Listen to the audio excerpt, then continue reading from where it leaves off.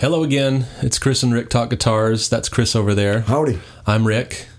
Today we're going to talk shop.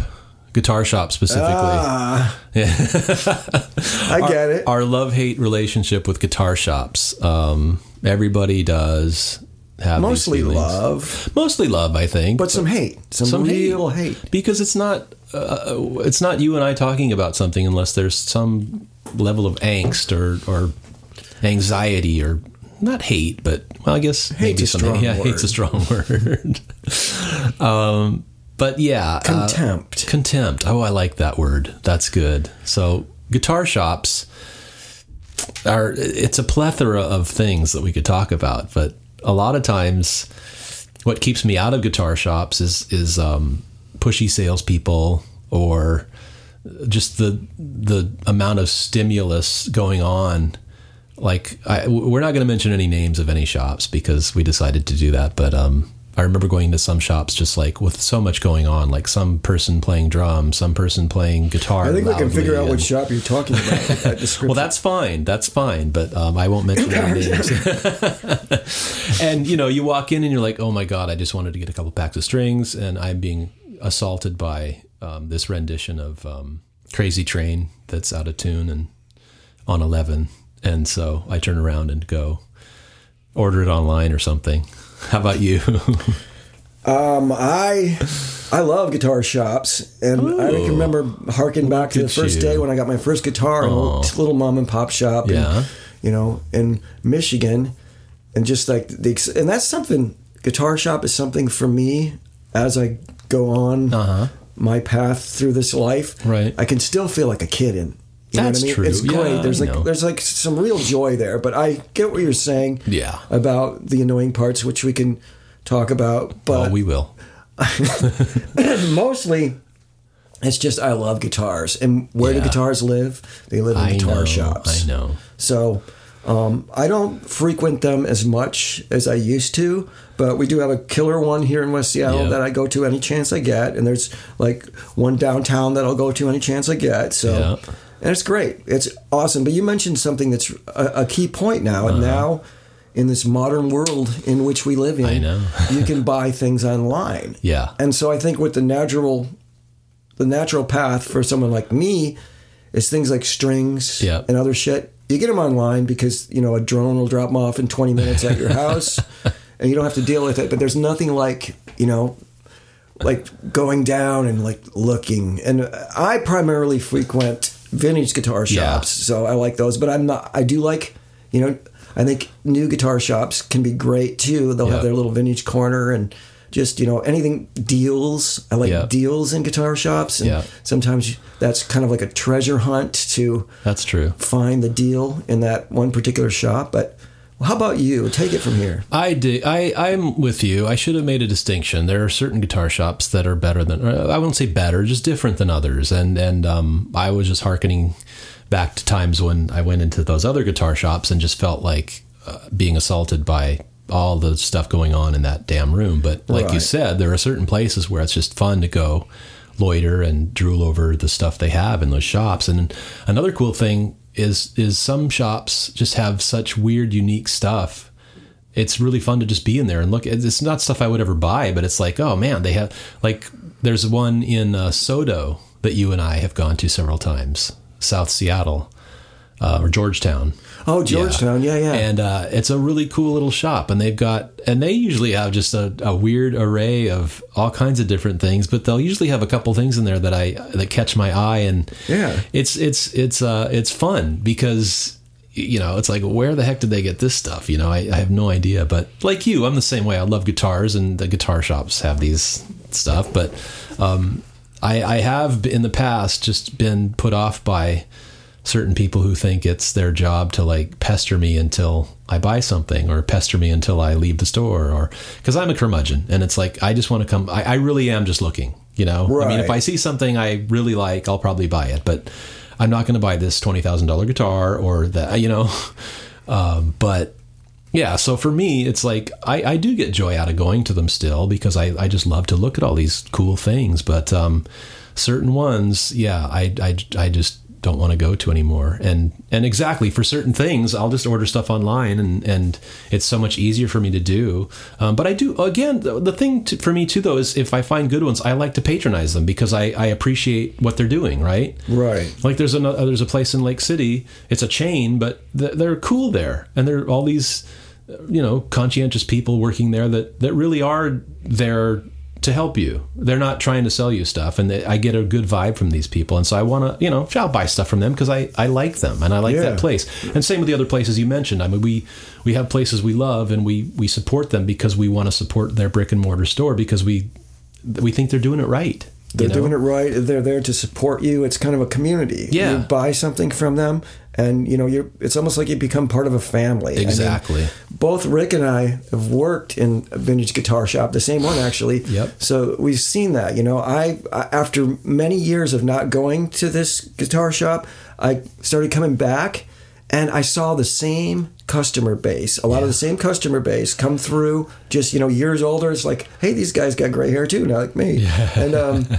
but it's just, you set up this whole relationship, and it's like, you're bound to them by just, it's not even really loyalty. It's more like, you just, you share this thing. Yeah. They know, I mean, these people know when something comes in, oh, I bet da-da-da will really dig this. Yeah. And they might even call them and say, hey, we got this in, you might want to check it out. So that's invaluable. I mean, you can't get that online. I mean, I love to look at stuff online, and I do all the time. But, there's nothing quite like going down there. You can touch it, you can see it, and just, just interacting with other guitar players down there, talking and whatnot. Yeah, it's a super valuable thing. And I'll say one thing, we kind of like jokingly talking about some of the big box stores, like one in particular, I'll just say it, Guitar Center. Yeah. I mean, they take a lot of heat for, kind of like pushy attitude and, sometimes not having the most knowledgeable people. Not always, but sometimes. Yeah. But one thing that I never forget, and you'll see this online, someone like us who lives in Seattle and has access to all these killer guitar shops. Right. I mean, we can piss on Guitar Centers, but for somebody else out in like Missouri or true. Wherever, I mean, that is their guitar shop. I mean, so that has to work for them. So I think you have what you've been dealt as far as, a pool of guitar shops, and somebody may have a Guitar Center that's their, happy place, their happy guitar place. And that's great. I mean, this Guitar Center that just moved, that was down here, that's where I got my Junior. I went in there for strings. I mean, it was just like an impulse buy, and I've seen things in there that were really good deals. Sometimes some like used stuff, slightly vintage used stuff. I'm like, I wonder if they know what this is, because it was like super reasonable. Right. So there's deals to be had, and that's part of the whole guitar store game for me. Is like finding that hidden treasure tucked away in this guitar shop. Yeah. Anytime I'm traveling, I get out the phone book, or now it's the internet. Crazy thing called the internet. And I go to a phone booth. Out of the phone book. Yeah, exactly. But no, because I love to visit them. They, like you said, they all have their own personalities. Yeah. And it's a joyous place for me, even at my age. And you bring up a good point. I mean, I'm just thinking about the negative experiences I've had, but that's a great point. I mean, we're spoiled. I mean, we're in this location where music is a big thing. There are a lot of musicians here. It's a port city.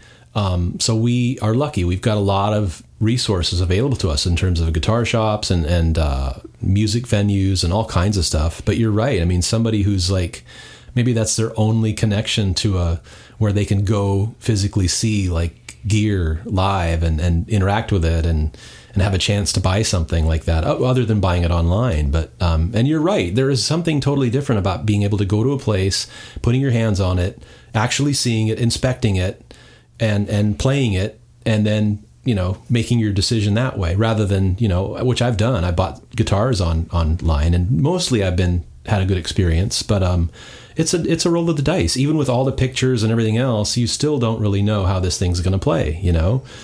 And so, it's really valuable to have places where you feel comfortable about going. And luckily you and I do. And I do value that. Like you said, I mean, we've known a couple of these people for years and years and years. And it is fun to go down there. What's weird for me is like, Seattle's going through so many changes. Like I imagine one day that like some of these places they'll just be gone, right? Like it's like I'll go down there And it's like, oh, well, they used to be here. I guess they closed up shop and left. But it's like, and I never want that day to happen, right? So I go down there from time to time just to reassure myself. Oh yeah, that's still there. Yeah, exactly. It's a weird thing, but I do that, and because that's the places I do like. That's my happy place. Yeah. Cause nobody's going to hassle me. I can loiter around. You and I can do that and just look at guitars. We can take them down, and play them. And we're kind of spoiled that way. So yeah, your point is well taken that, somebody's Guitar Center that's their happy place and that's where they go. On the other side of that, I'm thinking back while you're talking about when I lived in like rural Michigan, where, the nearest decent guitar shop was like an hour away, or actually there was one a little bit closer, about half that. But the joy of that was like the road trips we used to take. Yeah. It's like, you don't get to go very often, but you get, your music friends together, and it's like, we're going to Lansing today. That's cool. Set the whole day aside, and you'd go, and there'd be like the big music store, Marshall Music, and then you'd go downtown and you'd hit like the pawn shops. There was some pawn shops that kind of specialized in a lot of music stuff, and you spend the whole day going around there. And sometimes you'd save up money for months to take this road trip. Yeah, and you'd go down there and you'd buy a guitar. It was an event. Yeah, I mean now I can go like 20 blocks and go look at like some of the best vintage guitars in the world. Yeah. So it's like, I'm kind of spoiled. That's a good point. That's kind of cool, is just the overall experience, not just the store itself, but the experience you had.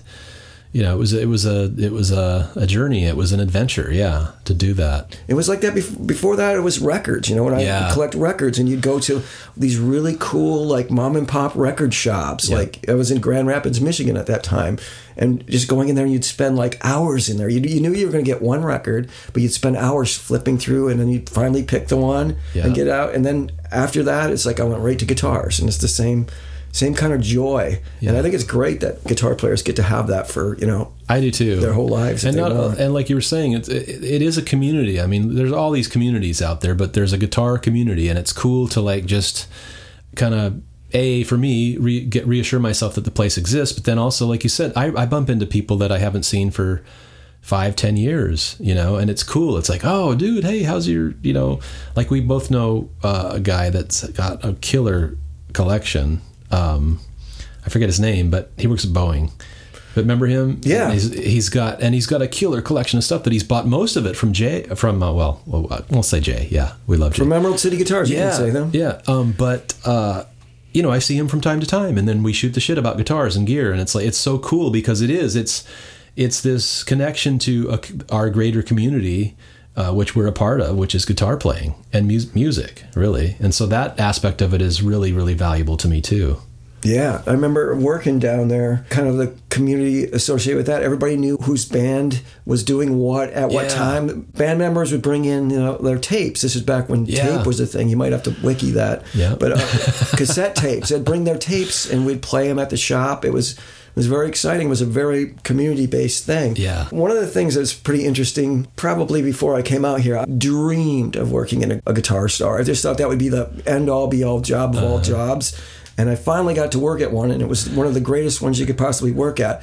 I didn't have the temperament to work in a guitar shop. I found pretty quickly. I mean, I was just like, it made me really crabby. Yeah. I mean, I was a lousy. I loved talking to people and talking about gear and helping people find what they're looking for. It's like, oh, check this out. You're going to really like that. I love that aspect of it. But just about everything else, retail, I don't work in retail very well. So it was funny to learn that, like, after all these years, it's like, you know what? Maybe working in a guitar shop is not the end-all, be-all for me. Yeah. But now that I've had enough time away from that, now I'm back to where I was of just being a patron and enjoying the shit out of that. Yeah. I'm the same way, too. I mean, we had a stint, and I'm the same way. I love to talk about it and love to, but there's lots of aspects. I'm just not a salesperson. I just can't. I'm just not who I am at what I do.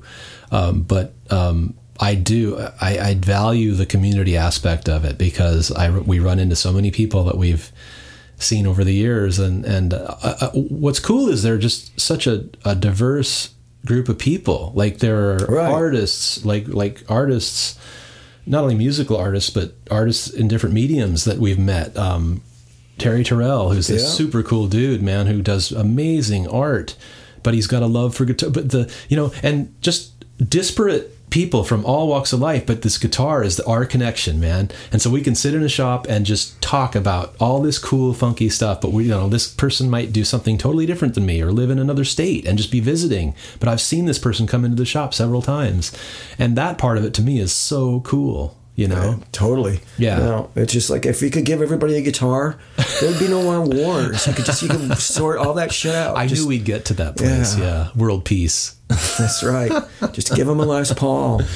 But yeah, you're right. I think we're spoiled because we have access to some pretty cool places. But I feel for people that have to drive a day, a long way, or maybe they don't have much access to something, because it is cool. It's different to be able to go to a place and touch stuff rather than just see stuff online. I mean, right. I love to look at it online too, but it's just, we can go touch these vintage guitars that, from the 70s and 60s and 50s, and it's so cool to be able to do that. And that could be a real thing. Like, if, let's say, you're looking online and you see like a 335 or something, like a late 50s 335, and it's like, I want that guitar. That's so cool. And you go down and you actually touch it, and you see that the neck angle is off, or something. Because I guess on a few of those early ones, the pitch of the neck, they can be kind of funky to play. Yeah. So that's something that you probably wouldn't catch in an auction. Yeah. I mean, I don't know if you'd buy a 50s 355 in an auction or not, but there's little things will present themselves. I would probably, and I have, buy a guitar online. You've bought guitars online before, I bought a couple, too. Yeah. It's kind of gambling, but sometimes when I want something like a guitar, it's like, I'm like, all right, I'm just going to get this, and we'll sort this shit out if there's something wrong with it.